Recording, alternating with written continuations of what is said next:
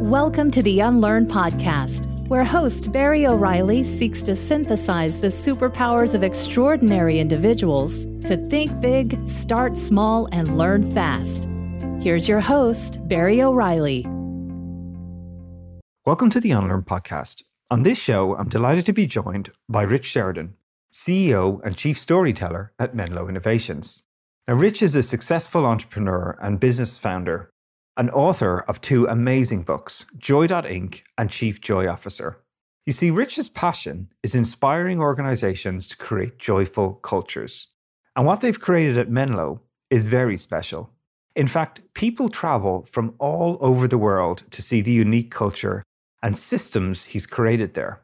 It's been recognized by Inc. magazine as the most joyful company in America, and nearly 20,000 people have visited it to see some of the experiments they run. Everything from co-location to big rooms to actually making every single person's pay visible in the room. Yeah, I have to say, Rich has run some experiments that make me even feel uncomfortable. But before we dive in and hear more, let's start where it all began for him and what inspired him on his entrepreneurial journey. I was working for one of the highest flying entrepreneurial tech firms in Ann Arbor at the time. Great entrepreneurial success story. And I was handed, because I'd been working there through my school years, sort of part-time, full-time in the summer. So they knew me, I'm ready to go. And they handed me a greenfield software project, which for any software engineer, that's the height of excitement, right? It's like, a blank sheet, and I'm going to lead this team, and I'm going to be a programmer on it, and I get to create this brand new product. And that's just exciting, right? And I wanted to do it so well. I wanted to make sure that everything went great. And so I went to my boss and I said, hey, Dan, here's what I want to do. I want to make sure we create the best product ever. I want to go out into the world and meet some customers, talk to them, find out what they really want this to do, what would thrill them, and that sort of thing. And he looked at me and folded his hands and he said, Rich, that's why we have Jim down the hall. If you need to know what the product needs to do, you go ask Jim. I said, I'll go ask Jim, but Jim hasn't been out in the field for 10 years. I mean, he just sits in his office. This was like a manufacturing, this was a numerically controlled software company that was, helping people hug metal on them. And Jim used to do that work, right? But he hadn't done it for 10 years. I said, I'll ask Jim, but I think, some of the things we need to learn. And he looks at me and goes, you don't understand, do you? I said, what? He said, if you want to talk to customers, I'll just stick you in customer service. And my eyes lit up. I said, that would be amazing. Oh my gosh, I could talk to our customers all day long. I could build relationships with them. I could figure out what's really bugging them about our current products and make sure we don't do that. And finally, he's like, I'm not getting to you, am I? He says, if I stick you in customer service, you're never coming out again. You're not going to build any new products. That's going to be your new role. And that's it. So basically, he was saying, get back to work. Stop worrying your pretty little head about making sure it's a great product. Barry, I quit that company 2 weeks later because I looked at it and said, you're doomed. You will never get out of the box you're in today. And I was right. I mean, they were out of business within 5 or 6 years after that because they weren't learning anything. They were only, and again, in your terminology, they were only applying what they knew from years past. The world was changing so rapidly. And I thought, these guys are doomed. And I will tell you, when I look back now at that moment, that has crystallized so much of the thoughts that we've put into building Menlo since then to make sure we never make those kind of mistakes again. It's really fascinating, right? Like with so many people I have on the show, there's this sort of intuition that is almost baked into folks about how to sort of do things differently, right? Or sort of contrary or against sort of many of the prevailing notions about how stuff should be done, right? Like there's an expert that you talk to who's a proxy for the customer rather than going to speak to customers yourself and learning. So something about you, just sort of your natural intuition was just to jump out there and spend time with the people who had the problems and see and experience it, right? Like not many people have that. What are some of the things you've noticed about yourself that have maybe, others could make that a little more intentional for themselves? Because I think that's always the hard part. It's almost like an automatic response for you. For other people, they're sitting there going, how do you do that? What are some of the signals that make you sometimes go, all right, there's something not quite right here with the way we're doing this, and maybe we should try something different? Because I know how much of an experimenter you are. What are the signals you sort of look for when you sort of then feel like, am I getting too stuck here? Am I sticking to what I know or what's comfortable to me? What do you look for in yourself even? I think all of us have that little place in our guts when something goes wrong, whether it's in a meeting or a conversation with a human being or some trajectory in our life, where we're like, this ain't going right. And I just learned to pay attention to that signal. I didn't know what to do about it all the time. It wasn't like, oh, I've got this thing in my gut. Things should be different. I know what I'm going to go do. No, I know what I'm going to go do was the part that I struggled with because I didn't. But what I thought to myself was, Rich, if you think things can be better, then they probably can.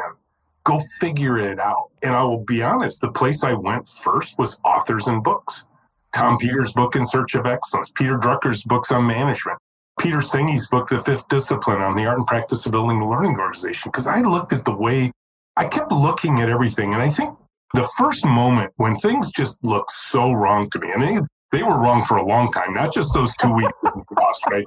I mean, like a dozen years too long, right? So I think there's a patience piece to me that probably would confound most people. But I kept saying, okay, there's one of two possibilities here. Either I'm the problem, which we're always, each one of us individually is always part of it. But I thought maybe I'm just not smart enough for this industry. Maybe I just don't get it. Maybe everybody else is succeeding and not me. So I did a little bit of a survey, just talking to my peers. I found out, no, everybody's screwing up the same way. I'm like, okay, if that's true, I'm stuck in a room full of manure. My inner optimist said, there's got to be a pony in here somewhere, right? And I went looking for the pony, and I found it. And, and I would name that pony Joy now, But the fact is, when things are that wrong, that's where the opportunities are.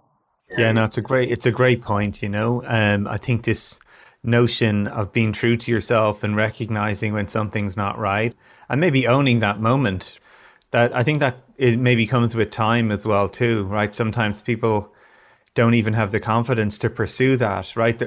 I feel like a lot of the time, and even times for myself, where we sort of bow to sort of the experience or bow to the norm, because people will say, well, that's just the way we do things around here. And it's easy sometimes. The way we've always done them. Yeah, because a lot of organizational systems, the culture exists in many ways because there are things that have worked and helped the company grow. But then there are bits that sort of calcify and don't be questioned. When you're that newer person, or you're someone who is earlier in their career, or where you're sort of being led a little bit by the way the culture is pushing people, or the processes that are in place because that's how they've been done, it's sort of hard to sort of push against that or swim against that. So what would be some of your little tips to help people when they feel those moments of there's something not right here? How do you think about ways that you could give people some tips about that they could start to push in the other direction and find out if there's a better way? I think this is what got us connected in the first place. What you talk about, what I talk about. When those things are going wrong, I will simply encourage people, and this isn't necessarily what everybody wants to hear, it is absolutely a requirement to become a student again. And for me, the teachers, as I said, became the authors in the books. And I will be honest, there's a filter I use with books. I would recommend it for just about anybody, because somebody will ask me, Rich, what are the books I should be reading? I'm like, okay, I can tell you the books that have thrilled me. But understand, each of those books came maybe at the right time, or maybe in my right frame of mind, or the author wrote it in a way that made sense to me. So what I tell people is, go grab a book, maybe one that I recommend. Go read the first 30 or 40 pages. And if it's not pulling you in, just set it aside. Go to the next one.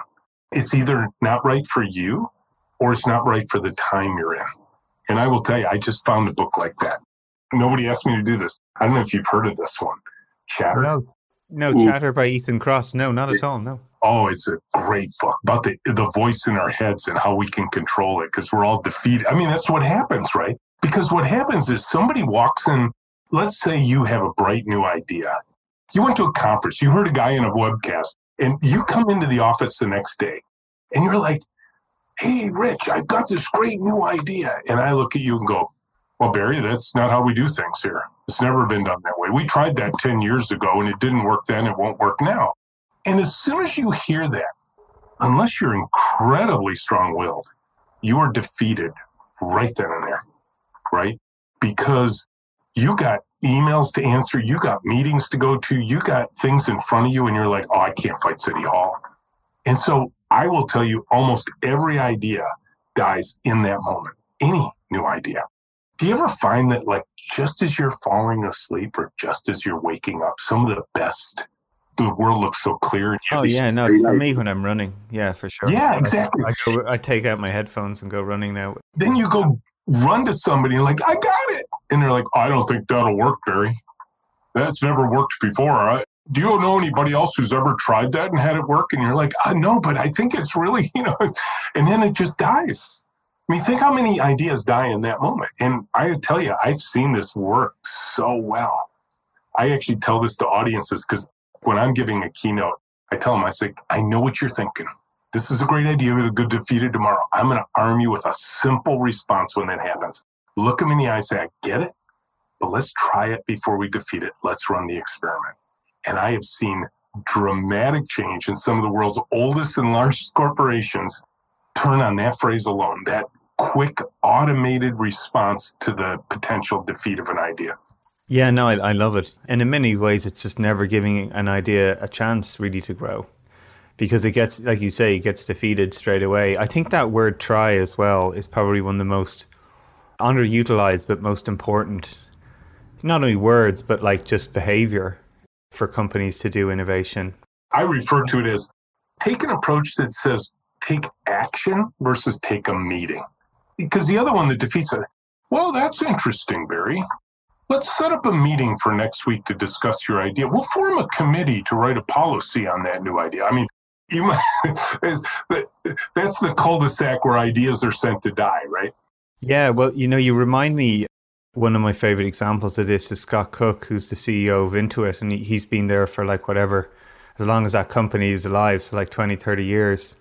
And one of the things that always really strikes me about him is whenever the teams hit a roadblock, whenever there's a debate over who's right or who's wrong, challenge he always puts to people is not let's have a meeting or let's set up a steering committee. It's what's the best experiment we could run in a very short period of time to find out what the right answer is. And let's put our effort into designing a good experiment rather than arguing over who's right or who's wrong, or it didn't work 10 years ago, it wouldn't work now. It's, to your point again, let's put it to action rather than a meeting to talk about it or analyze it more. Like let's try something. And I think that's a really powerful mechanic actually for people to think about, is when you're in those moments of whether it's conflict, whether it's unsureness, whether it's, as you say, these ideas being sort of killed on the vine before they ever have a chance to live, how can we just try something small and find out one way or the other? We're going to learn something. But the act that people are encouraged to keep trying things in your company is such a powerful cultural element to have, because your systems will always evolve then. People they're encouraged to keep trying things rather than bring ideas to work for them to be told that it's not going to work, but rather bring your ideas to work so you can try them. You've sort of built a whole company that's probably has that, maybe not explicitly said, but it's sort of in your culture of joy at work, and what you've built at Menlo, where it seems like every other week people are encouraged to try different ways of working, different ways of configuring their office space, different ways of configuring or how they work with clients. So how have you worked hard to intentionally, again, and I know it's sort of automatic to you, but what are some of the things that maybe the advice you give to others about nurturing that, both in yourself and in your teams, that so people feel like they can show up and contribute and keep trying things? A lot of it has to do with, I view my role as a leader to pump fear out of the room. if I can keep fear at bay as much as possible, and I'm not talking about the kind of things we should be afraid of, like we should be afraid of COVID-19. We should be afraid of not making payroll. We should be afraid of walking out into the street without looking both ways. Those are really healthy fears. But I will tell you, the part I had to unlearn, and there was a crystallizing moment where I knew it was me that had to unlearn first, and happy to tell that story too. I was brought up in a world, a managerial world, as I started popping out of my little managerial eggshell. And who do you imprint on first? The person who promoted you to that position. Of course, right? always, yeah. And he led me with fear for all these years. I mean, he'd walk in and he read Tom Peters' book too, and he said, oh, management by walking around. But he morphed that into management by walking around and annoying people.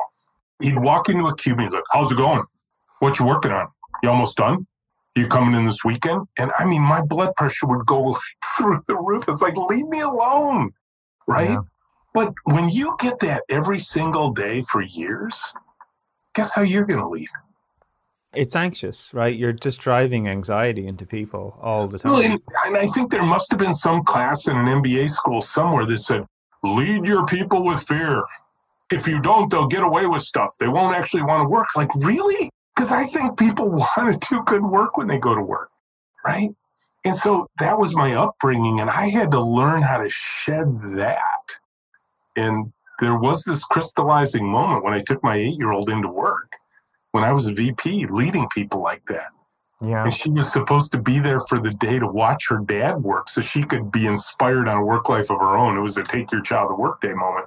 And at the end of the day, I asked her, she was 8. I was a brand new minted VP at the time. And I said, Sarah, how was your day? What would you learn? And she said, well, what I learned, Dad, is you're really important here. I said, what? She'd been sitting at my task table, coloring books, crayons, and stickers. I didn't think she was paying attention to anything. And she comes out with that? I said, well, what did you see? She said, well, I saw is nobody here can make a decision without asking you first. Oh. What a gift. Oh, my God. And, of course, she was very proud of her dad. I was instantly mortified. I had created a hero-based organization. I was the number one hero. And the only way to scale in hero-based organizations is to scale the hero. The only way to do that is overtime. And I'm looking at this 8-year-old thinking, I'm going to miss the best parts of being a dad. You know, what I love about this, Rich, though, is that you could hear it. You could hear like the deep underlying intent of that simple statement that you're important here. And the way you interpret it is that you're the bottleneck. Yeah, this organization is not going to move faster than me now. It takes a skill to hear that, right? Or to be open to hearing that. And it's hard because when your kid says you're important, many people might feel proud and want to go out and tell 25 more people what to do, right? And yet you're able to sort of like peel back a few layers here and actually go like, uh-oh, I'm the problem here, actually. I need to do something different. And that takes a lot of humility and self-awareness and work. And I love your point as well about conditioning, right? So much of our leadership behavior is a conditioning from the person who we worked from. You know, I've had some really just phenomenal role models, really, of leaders around me in my career who feel like I've stolen a little bit of every bit of them along the way that has helped formed me. But sometimes that was just, I was lucky because they were just a person who was around me. And maybe later in life, I realized to be more intentional that like, that's what I should be looking for is people who I thought were interesting characters in how both they lead and design. And I do want to talk about this actually as well, because for me, again, one of my fun experiences in the last sort of, let's call it real job I ever had when I worked in ThoughtWorks. I still remember on the first day where I joined, and the whole motion was there were no managers in the company. I didn't have a manager. And I still remember like on the first day or two, I had to do something like, I need to take a week off or something. And I was joining. So I was like, who do I book a holiday with? I'm going away, you know, my wife or whatever. And people were just like, yeah, you just take it. And to me, I was just like, I know I'm going to do that, but who do I tell? And they're like, no, you just take, you know, if you're not on a project, well, yeah, just take the time off. You're cool. See you later. I never felt like such a feeling of oddness, but also exhilaration of going like, wow, how unique a design is this? You know, and people looked at me like I was odd asking, who should I notify that I'm taking a holiday? They were sort of looking at me like, what's wrong with you? You just take a holiday. And when I have observed, and you've been kind enough to virtually bring me on a tour of what the amazingness you've created at Menlo as well too. I just got that feeling speaking to the people in there, like that kind of what seems so counterintuitive to everybody else is just the rhythm of the company you've created there. So what are some of the things that sort of resonate with you from that? And you think about, are you getting shocked now even by some of the stuff the team put to you in terms of challenging the culture you're building? The last year, Barry, this pandemic year we've been through, I will tell you, I thought I was pretty flexible. I thought I was pretty open-minded, but I literally thought I was witnessing the death of my company, because for 19 years, we have been this in-person, two to a computer, shoulder to shoulder, big open room. And of course, I used to joke, if the governor told me I couldn't do that, I'd probably quit. And then I'd always say, but why would the government ever can't do that? Like, oh, crap, I better stop saying things like that. And it was interesting because the first few weeks, I was literally in this closed mind, panic state. Have I just lost the thing I worked so hard to create over 19 years, right? Yeah. And then one day, maybe I'll attribute it to this listening skill you think I have. I want you to call my daughters and tell them that. We'll just send them the podcast, I promise. There we go, yes. Molly on our team, we have this part of Menlo we call high-tech anthropology, which is all about going out in the world, studying the use. Remember that argument I had with my boss? Well, we've institutionalized going out in the world and observing people in their native environment to learn how should the software be designed, right? This is what our high-tech anthropologists do. Well, their job is on airplanes, in cities, at workplaces, in factories, wherever we're doing it, watching people. Well, guess what? Nobody's getting in airplanes. Nobody's going. You can't, even if you went to their buildings, it wouldn't be there. And so we've got this new project with a company down in Texas in the pandemic, which was great. I mean, it was wonderful. We landed a new piece of business. And all I'm doing is my brain's just collapsing down like, well, we're screwed. We can't do this. And Molly, one of our high-tech anthropologists, says, because I think I was hiding my emotions pretty well. She leans in, she goes, this will be so exciting to figure out how to do this. And literally like a house of cards, all of my fears just went away. And it was like this, my eyes were opened because it'd probably been about 6 weeks into the pandemic at this point. I looked around and I'm like, oh my God, they've all adapted this way.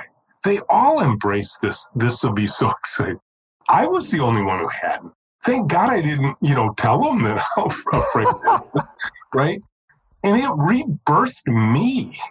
I mean, if there was a moment of unlearning, relearning that's happened in my lifetime, I don't think I'm ever going to hit a bigger one than the last year, because I'd like to believe I brought the world a whole bunch of new ideas with my thoughts, and we crafted this thing, and then it was all taken away.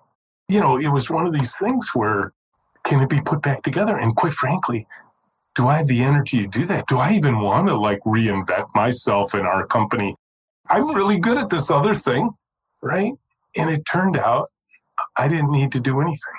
We had already created the environment that allowed them to spring forth, and I just got out of the way. And I will tell you, as I think about what does post-pandemic Menlo look like, A, I'm excited about it. B, and I have no idea. And C, I'm A-okay with that.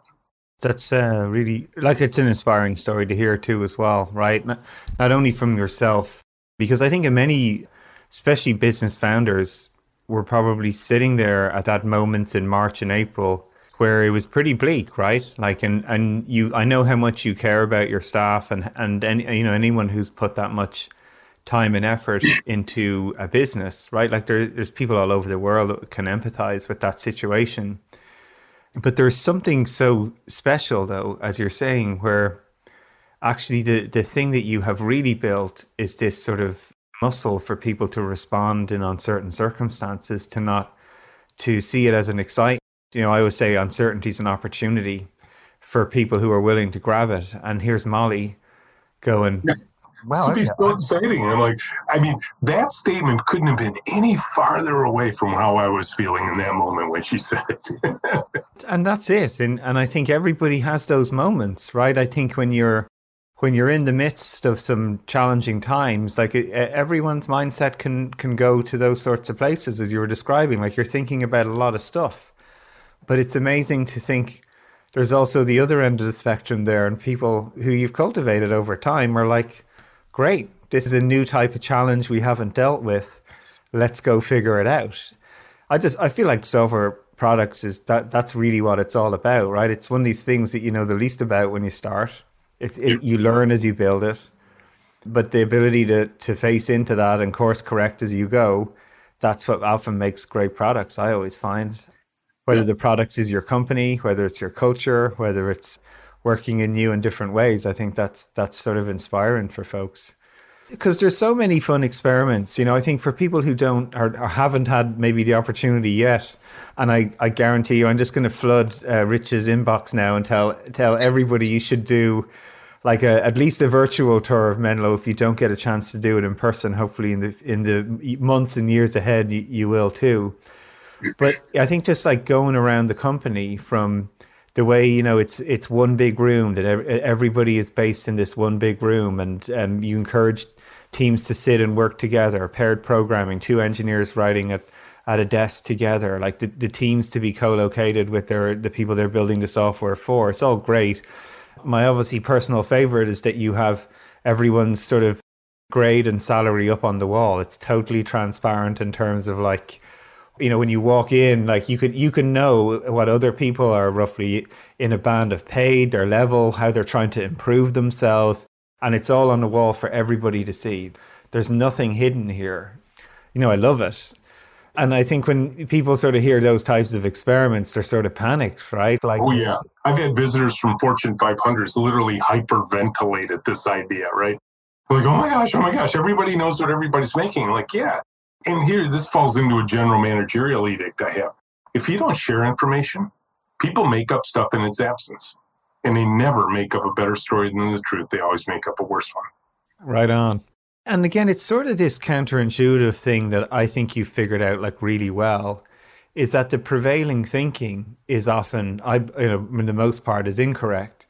Where there's truth, where there's real data, where it dispels the inertia. You know, it dispels the energy that's burnt on, I wonder what that person's getting paid. Am I better than them?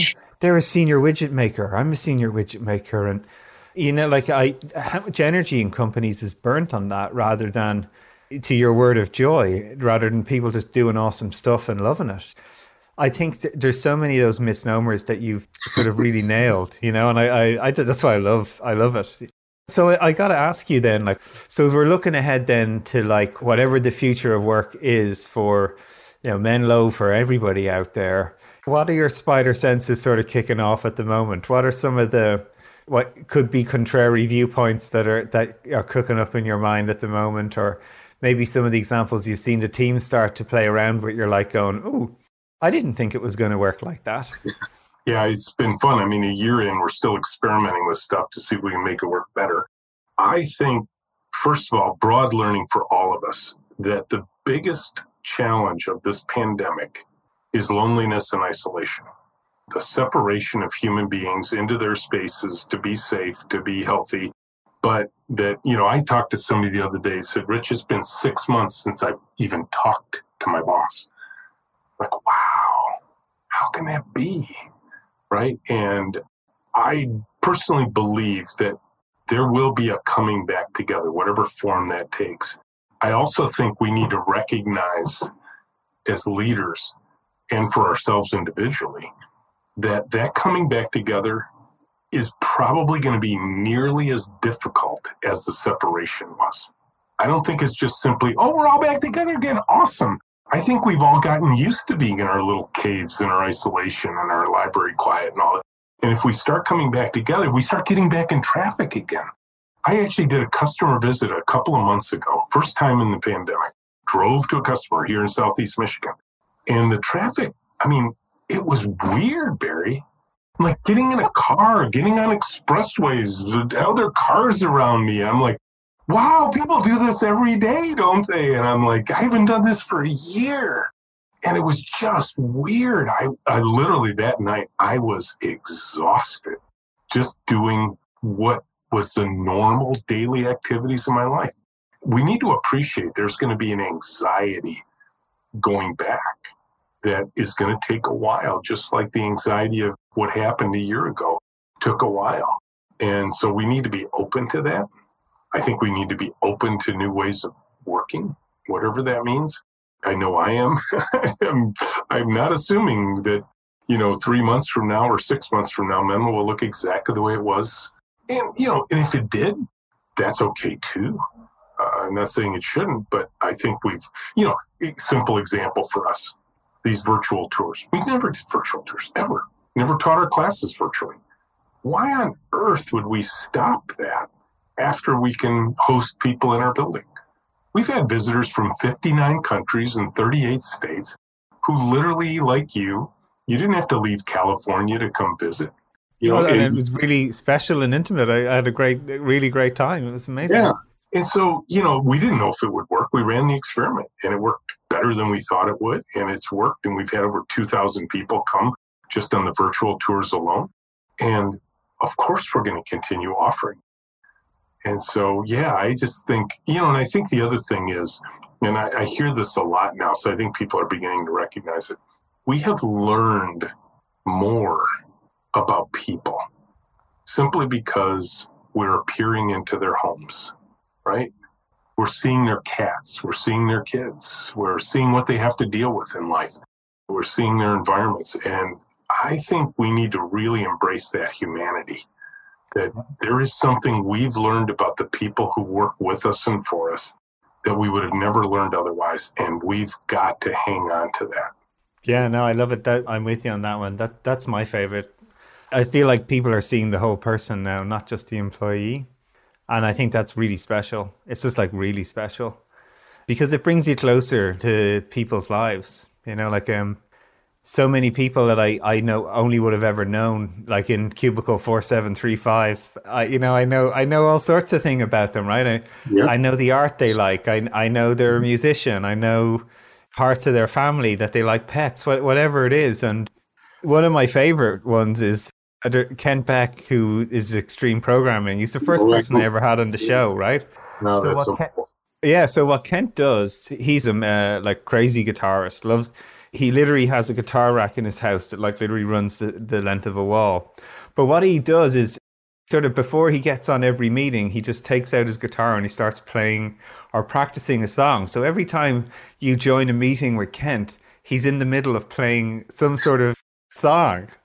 And I just love it. People get to their next meeting early because they know if they're meeting with me. I'm going to hear Kent playing music. I would do that for sure. Yeah. There's just so many great little moments like that, that are just happening in the world. And I think that's great. I think we've a much deeper empathy for people, as you sort of are alluding to, right? It's, you understand their situation, that they're context switching, not just between the work tasks, but at home in their life. And I think that brings a stronger culture because we learn more about each other. We can recognize the whole person again. And I just think that builds better culture. It brings people closer. They empathize and they perform better then because they understand one another. They've deeper relationships. And for me, I think that's one of the biggest things we can really take away from what has been the biggest sort of remote work experiment of our entire lives is that the people still have shone through all of that. And I think that's something really special for me as well. Absolutely. Yeah, I also think the voice call has gone the way of the fax machine. Very seldom do I have voice calls anymore. It's this, and so. Yeah, it's awesome. So I guess then looking forward then is the last question I really want to ask you then is, what are you most excited about yourself? You've done so much. You've built these businesses. You've written books that have inspired people all over the world. What's going to bring you joy next, I suppose, is what everybody wants to know. Yeah, I will tell you, it would be impossible to answer that question without talking about my granddaughters, who are now 6, 4, 1, and 1. Because twins came at the end. I loved being a dad, especially a dad of young kids.